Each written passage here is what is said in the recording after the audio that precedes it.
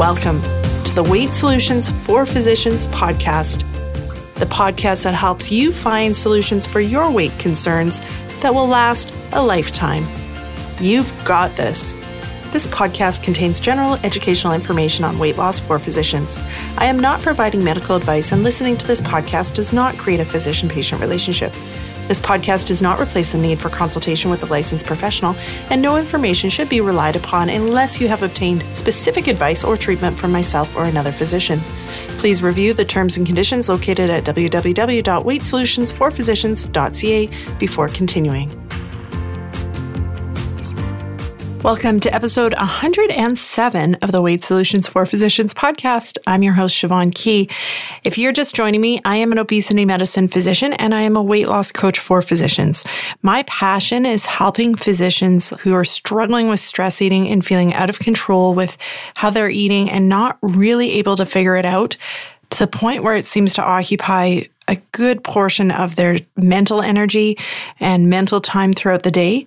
I help them find freedom from all that stress. I help them find ways of getting back in control of eating without constantly thinking about it.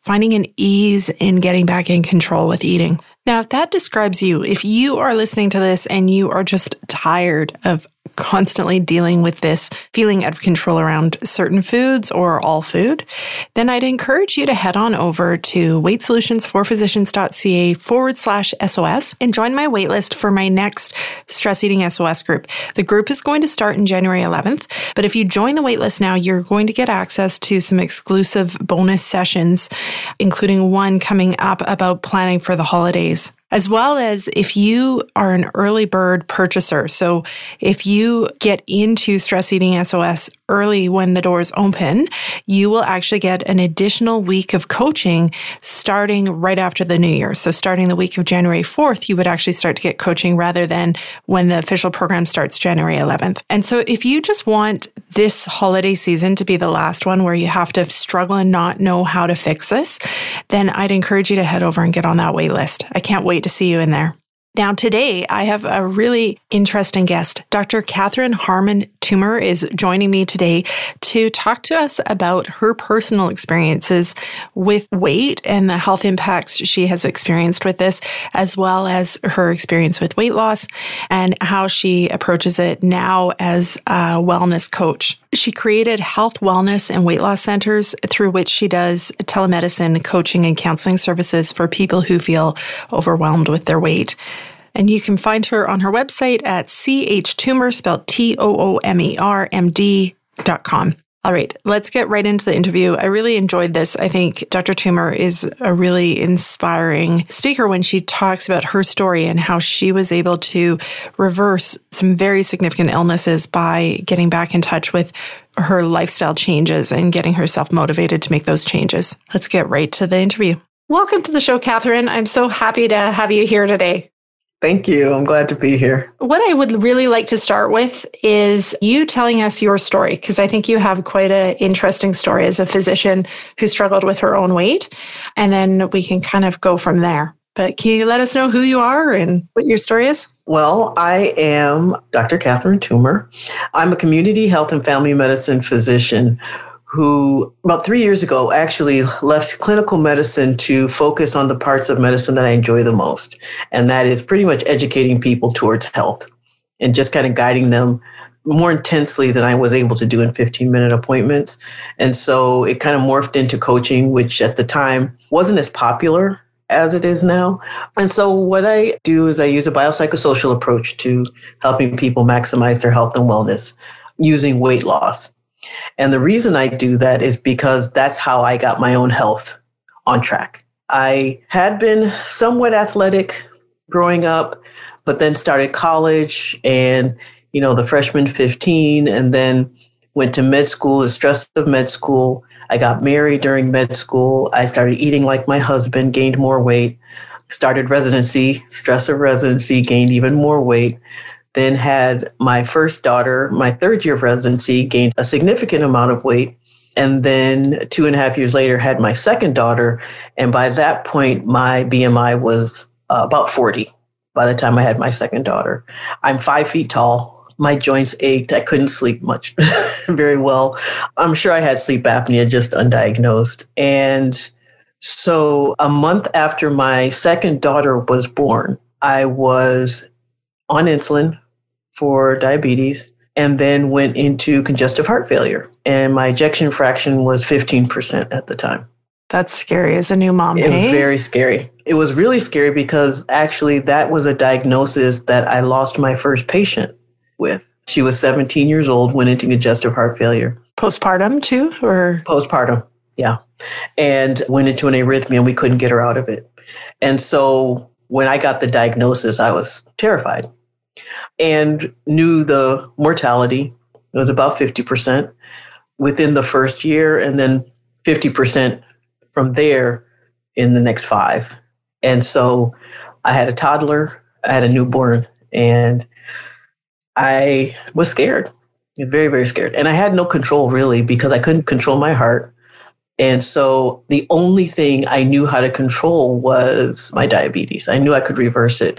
It actually helped my father reverse his diabetes. Oh, interesting. Because what year was this that this was happening to you? I was 36. So this was in 2001. I'm 55 now. Yeah. Because back then, that concept of reversing diabetes wasn't really talked, like not near what it's talked about now. So like, how did you stumble upon the ability to reverse diabetes with your dad and then feel confident you could do it for yourself? Well, 2 things. One, I went to my med school. A biopsychosocial approach to medicine was drummed into us. Now it's considered functional medicine or integrative medicine, which then they didn't differentiate that. Then I was at the University of Florida in Gainesville, where there's a lot of studies in diabetes going on. So just through my training, that was always the goal in my training, was to try to help people reverse their disease processes. And so diabetes was one of them. And so just studying, my father is an engineer. And so once I told him that diabetes is sort of like a thermostat, and it's like a feedback mechanism that you make little changes and it kind of changes your environment. Then you make another change, it changes your environment. He jumped right on it and went from being on insulin to not having to take any medication. And it was just through weight loss and his diet. It's so inspiring when that happens. Hey, like it is. I was later to that party from a medicine perspective because it wasn't taught in my medical school. But man, when you do that and you see people come off insulin, like it's so amazing. It really is. And so I knew I could. He did it. I have his genes. I figured, well, if he could do it, I could do it. And one of the ways that he did it, he showed me, was that he was very muscular. And so he just started toning. He walked a lot, but he mostly did a lot of just push-ups, sit-ups. And so I knew I couldn't exercise though. So I was like, okay, well, I can't do that because of my heart. I could barely walk from one side of the room to another without getting winded. I couldn't brush my teeth standing up. That's how winded I would get. So I knew I had to do it through diet. I learned very quickly I'm not very disciplined and my willpower is next to nothing when it comes to food. I live near my mother-in-law and she's a phenomenal cook. And it's kind of hard to tell your mother-in-law no. She makes you something, you're something special and you know it's from love and you're just like, but I really shouldn't eat that. But, so I started figuring out ways of being able to keep my blood sugar low just from food. And so some of it was me teaching my father how to do it and then just not doing it for myself. And one of the things I realized was and this was way before ketogenic diets, I just figured out that cutting carbs, adding protein, healthy fats was the way to go and to stick to an eating window. So I was pretty much fasting and eating a ketogenic diet there was no name for it at the time. So I lost 60 pounds in about 6 months. Now, at that point, were you trying to lose weight or were you more focused on improving your diabetes or both? It was both because I knew that congestive heart failure is your heart having to provide oxygen to your body. Well, the more body I had, the more oxygen it needed to give. And so that meant the more work. So I knew that weight was a component, but I knew that if I got my diabetes under control, the weight would follow. And that's always been my philosophy, is find the cause for anything and then focus on the cause. So I knew I needed to lose weight, but I knew that getting my diabetes under control was the way to do it. I think it's one thing to know what you need to do, to know how to do it. But then, like you said, you realized you had poor follow through and not very good willpower. So I think it's a whole other ball of wax of actually overcoming those issues to do it. And sometimes, like you had a lot of fear on your side, sometimes that's not enough, right? For some people, sometimes they can be afraid and still not be able to overcome. So how did you overcome those issues? I told everyone around me so they would hold me accountable. Even my 3-year-old would give me my insulin shots. I mean, she asked me to, so I let her. Until this day, she's still not afraid of injections. She never was for that reason. But she knew mommy's not supposed to eat sugar. So she saw me reaching for, you can't eat that. Everyone knew. My husband, I couldn't do much for myself anyway because I was so compromised. So he took over all of the cooking, all of everything. And he just got really strict. He's also a physician, so he knew. And then my mother-in-law, who is also diabetic, I said, you know what? We really should all be doing the same thing. And so we just did it together. And then I realized, though, that I still was struggling because I was angry with everyone for keeping me accountable. Yeah, I was wondering about that because that's a common thing that happens, right? Like we ask people for their help and then it can really rankle. Yes, and they give it to you. Yeah. And so that's the whole social part of the biopsychosocial. But I realized what it was a psychology of it. I understood the biology and I pretty much couldn't do much about that. I mean, it was going to take care of itself. And the sociology part, I used the accountability for that. But I realized that I was depressed. The diagnoses, even if it was brief reactive, I knew that I was depressed. And so I treated my depression. And actually, that's what helped me stay the course. It wasn't enough just to eat the way I was supposed to, but I needed an attitude adjustment. And it's very, very hard when you have a newborn and you have a toddler who wants to run around. You can't play with your one child. You can barely take care of your other child and pretty much totally dependent on other people. So I knew the only other thing I could do was take care of the psychological part. And so I did a lot of gratitude writing, but I needed treatment. I took an antidepressant. Yeah. And I think that speaks to how multi-layered weight is, right? Like it's not just the food. There's all sorts of different things that impact it. And I can't imagine what it was like for you going through that with a toddler and a baby and like feeling that your life truly was at threat, but also your independence was truly threatened. I can't imagine like the impact that would have had on you. Plus, then you have all the normal newborn stuff, I'm sure, of the, like you're not sleeping. Not sleeping. I couldn't breastfeed. That was probably the hardest part. I breastfed my oldest daughter until I was pregnant with my second daughter. So almost 2.5 years. And the only reason I stopped was because she told me in a complete sentence, "Mommy, your breast milk tastes funny." And I said, okay, I think you're a little bit too old to be nursing, sweetheart. So I thought, okay. But I expected to do the same with my second, and I'd never used formula, ever. My older daughter went from breast milk to food, and so she didn't even drink cow's milk.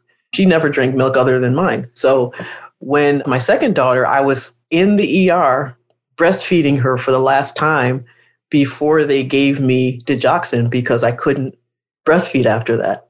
And we had no formula because I hadn't researched formula. I didn't know anything about what formulas would be best for her. And so the first week when I was in the hospital, she was actually right next to me. And every day we just tried a different formula to see which one she could tolerate. So that was also very, very difficult. That would have brought its own type of grief. It did. That grief of wanting to breastfeed and not being able to. That, I think, and because of postpartum depression, I had nothing to protect me from that after that. And so it was a combination of a heart diagnosis, which often brings depression, just having had a child, which is very common to have depression, and then just having a new diagnosis in general brings on depression, and then not being able to take care of myself or my baby. So it was just a lot of psychological punches coming at me at once. And my husband was taking his boards at the time. Oh, geez. Poor him. Like when you think on his side too, he must have been so distracted. He was. He's a radiologist. And so he was taking his oral boards at that point. And yeah, Well, there's so much that you guys went through. At what point in your weight loss journey did your heart start to improve? Well, I lost 60 pounds rather quickly, like in 6 months, because I got my diabetes under control pretty rapidly. I would say that within a year, I was able to function in that I was able to cook. Well, after a year, I had to choose activities. So if I cooked one day, I couldn't go grocery shopping and clean my house on the same day. So that was sort of how I would measure, because I couldn't go back to work. So I was on medical leave at that point. And so after about a year, I started noticing that I could brush my teeth without sitting down, take a shower, and then cook breakfast. If I took a shower first, I usually had to wait about a couple of hours before I could do anything else, because anything using my arms just would tire me out. Especially as physicians, we can be very impatient with our own disabilities. That's a really long time to be severely restricted in your activities, hey? Well, I didn't feel comfortable until I hit the 5-year mark, because I just felt like 5 years, I knew I was out of the woods. But before then, I actually had started exercising. I remember around the 3-year mark, I started going to the local Y, and doing step aerobics. And I would do it just on the ground. I didn't do any of the step stuff. And I could get through about 10 minutes of the class. And then about 6 months later of doing that, I got through the whole class on the ground, not on the step. And I just burst into tears, and everyone in the class was looking at me like, what the heck is wrong with you? And I was like, you just don't understand. This is like major. Of course, I explained. They're like, oh, gosh, they didn't know. The instructor knew, because I wanted her to know that I had a heart condition in case something happened. But no one else in the class knew. And so from that point, my confidence level went up when it came to physical activity. So I started doing more. I realized a lot of what I wasn't doing was out of fear, not so much it was more psychological than physical. I guess that's the best way of putting it. And so after that psychological part fell away, and I found that I could do more and more. And then sometimes I'd forget. My first cardiologist told me, I said, when will I be well? And he's like, Catherine, come on, I can't answer that. He goes, but I can tell you, you'll know you're well when you forget.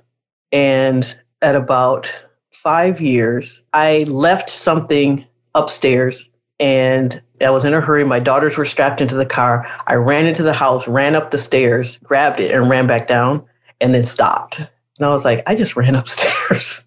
I was like, oh gosh, I just ran upstairs. I didn't even think about it. I never would have done that before, out of fear that I would have an arrhythmia of some type, or I get really short of breath, or I wouldn't have been able to do the next activity that I was planning on doing.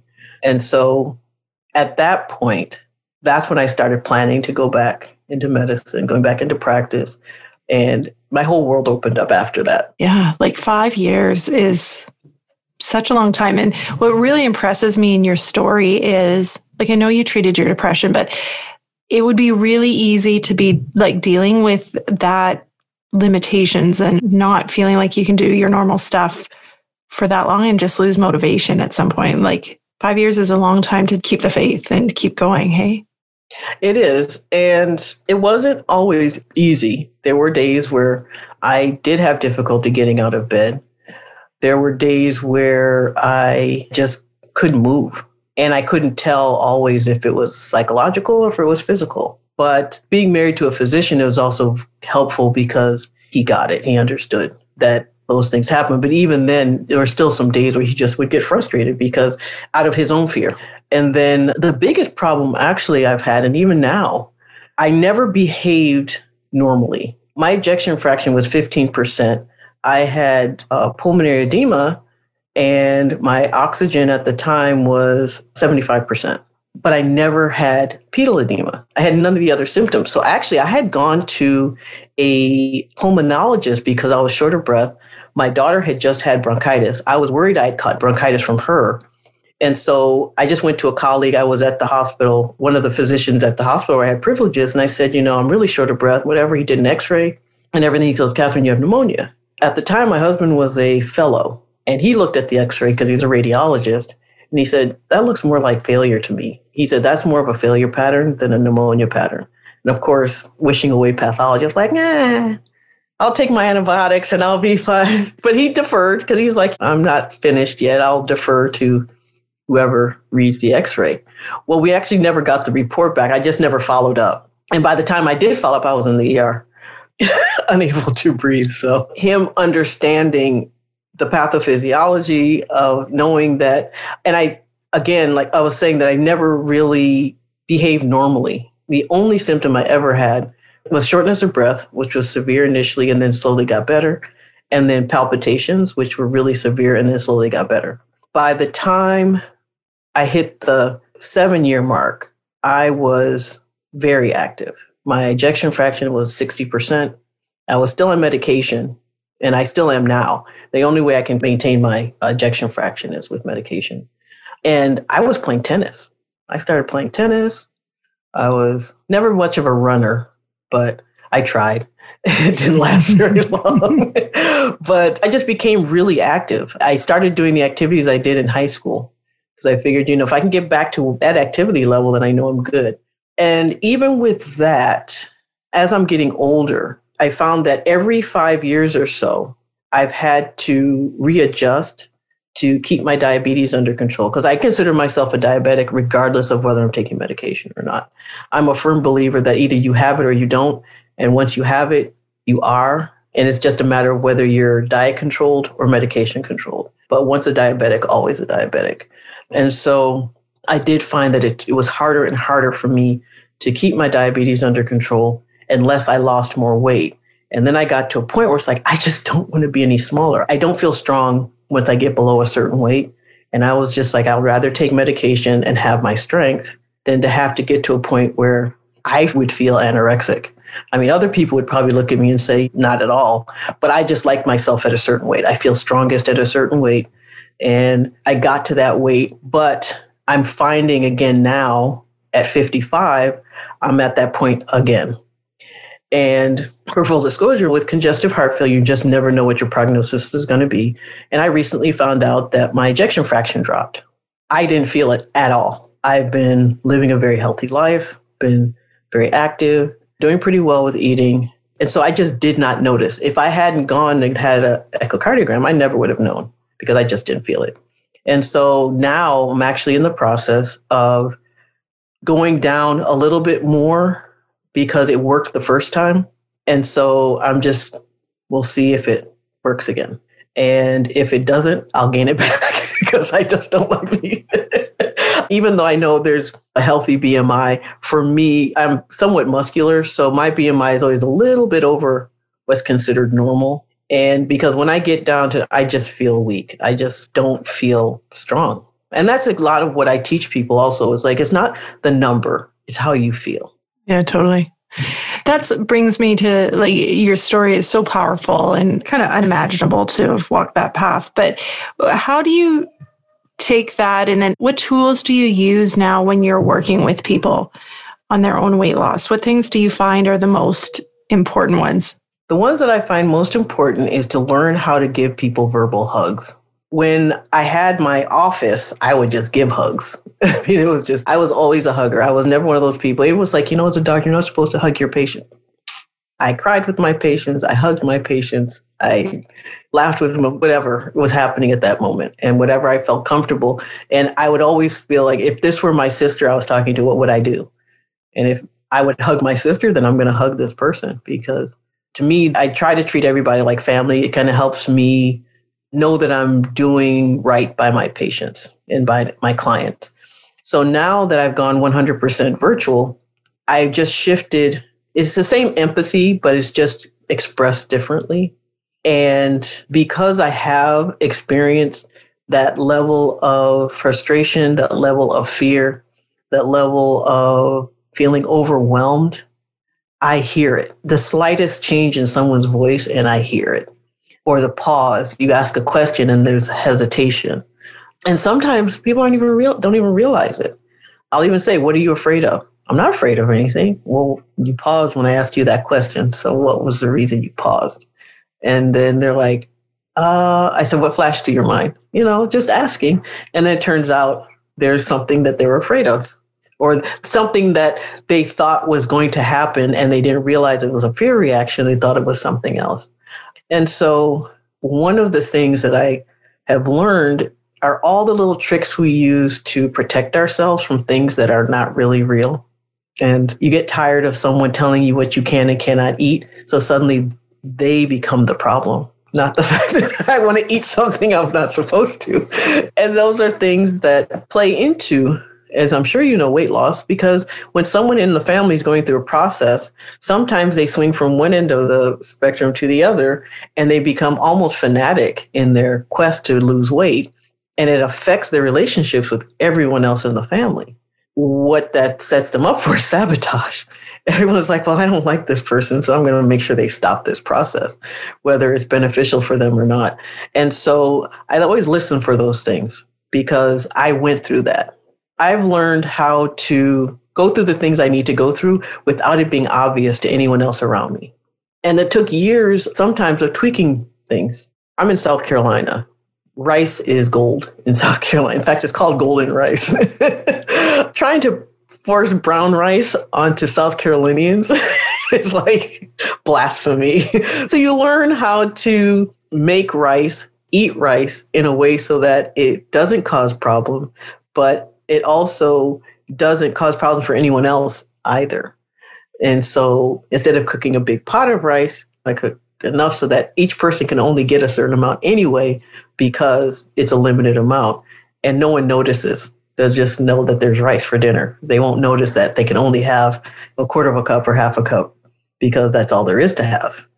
And so those little tricks of just trying to maintain my process without imposing it on everyone else. Yeah, that's interesting because that's such a big area that so many people struggle with is how do you manage the people around you?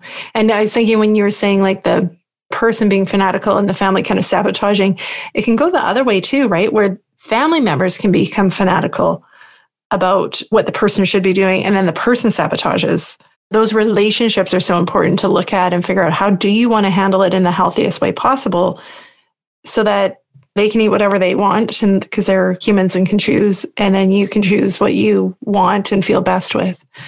It does take some figuring on that. It does. And it's a lot of tweaking. I get, calls, what's your plan? Whatever yours is, I don't know. I can't tell you until we talk. Then I can tell you what it is.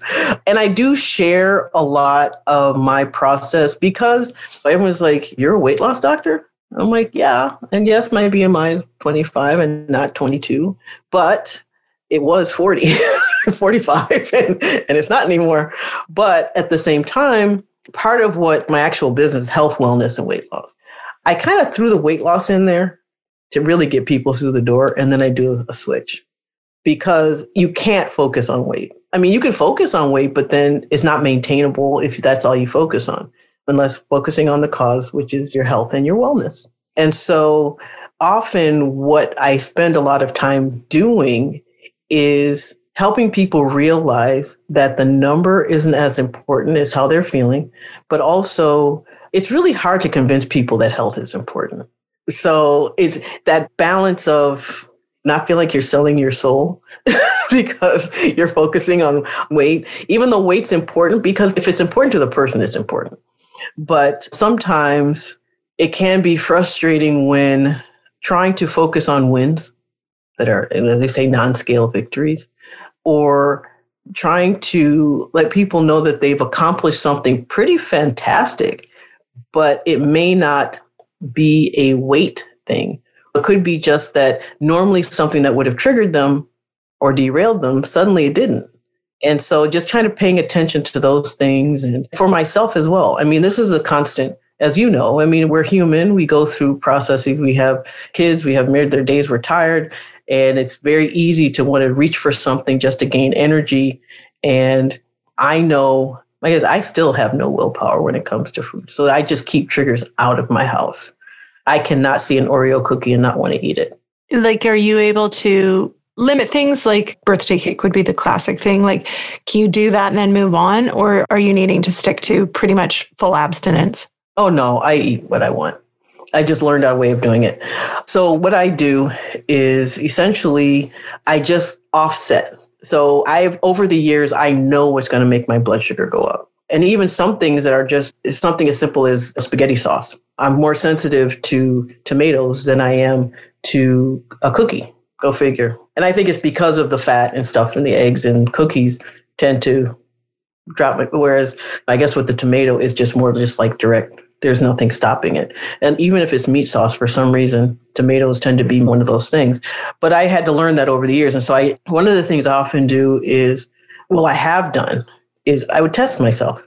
I'd eat something, wait a minute, and wait a little while, check my blood sugar, and record it. Write down what I'd eaten, write down my blood sugar. And especially when it came to things where I technically was cheating, that I really should not be eating. But it's someone's birthday. You can't not celebrate someone's birthday. You don't eat a piece of someone's birthday cake. When they're celebrating their birthday, they take it personally.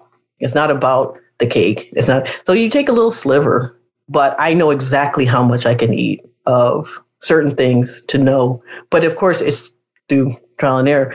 And for me, sometimes you say, well, health-wise, that's not really very wise, but psychologically it is. Socially it is. And so you have to balance and decide which is more important. Having your child sit there happy because mom's sharing in their birthday cake, or them looking at you like, don't you love me because aren't you happy it's my birthday? And so you just kind of figure those things out. If a physician's listening to this who's kind of where you were, maybe not the heart failure piece, but that like frustrated, like, I don't know what to do, I should have figured this out type of thinking that we as physicians often do, what would your advice be to them? One of the biggest obstacles I see with physicians and other professionals is they ignore the psychological component. They just simply will not address or look at whether depression or anxiety or ADHD, which is another that feeds into, whether any of that is playing into their behaviors, and not only their behaviors, but what their body does with the food once they've eaten it. We know we're under stress. That's a given. And there are ways to relieve that stress, and it's really important to focus on those things as well. But often we'll say, I'm too busy, I don't have enough time. Well, when you give yourself time to relieve your stress, it actually snowballs and gives you time later because you're not sort of ruminating over things because you've got to get stuff done. And so my advice would always be, do not underestimate the psychological component of what's happening. Test yourself. We have access to all the screening. Screen yourself. If you don't want to screen, have someone else do it. At least be honest with yourself and just make sure that there's nothing underlying. And then the second component is make sure there's nothing physically underlying. One of the, I wouldn't say the bane of my existence, but I don't like the term borderline diabetes. Again, I'm one of those people that either you're diabetic or you're not. And so I often have people say, don't deny your pathology. Just don't minimize it. If you know your hemoglobin A1C is higher than a certain number, if you know your body's reacting and you know the signs and you know the symptoms, don't ignore it. And don't underestimate how pathophysiology will undermine your efforts. Ignoring the fact that you could be insulin resistant is just going to make the process so much harder. And so not knowing what your insulin levels are and only knowing what your hemoglobin A1C is giving you only half the answer.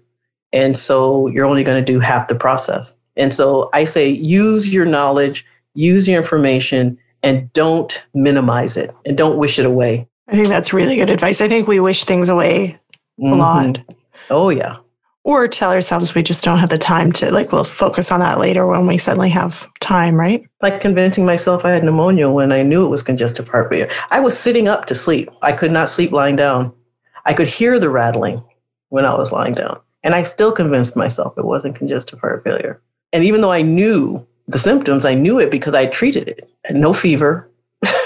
Like, how did I think I had pneumonia when I had no fever? That's why we shouldn't doctor ourselves, right? Exactly. It's distorted when we try to interpret our own symptoms. So, Catherine, can you tell people where they could find you if they want to learn more about what you do? Well, I have a website, chtoomermd.com. I'm on Facebook as Catherine Harmon Toomer, MD. And those are probably the best places to find me, because if anyone wants to get in contact with me, they can from either of those places, through Messenger or Facebook, because sadly, I'm always on Facebook. So it's a good way to find me. Yeah.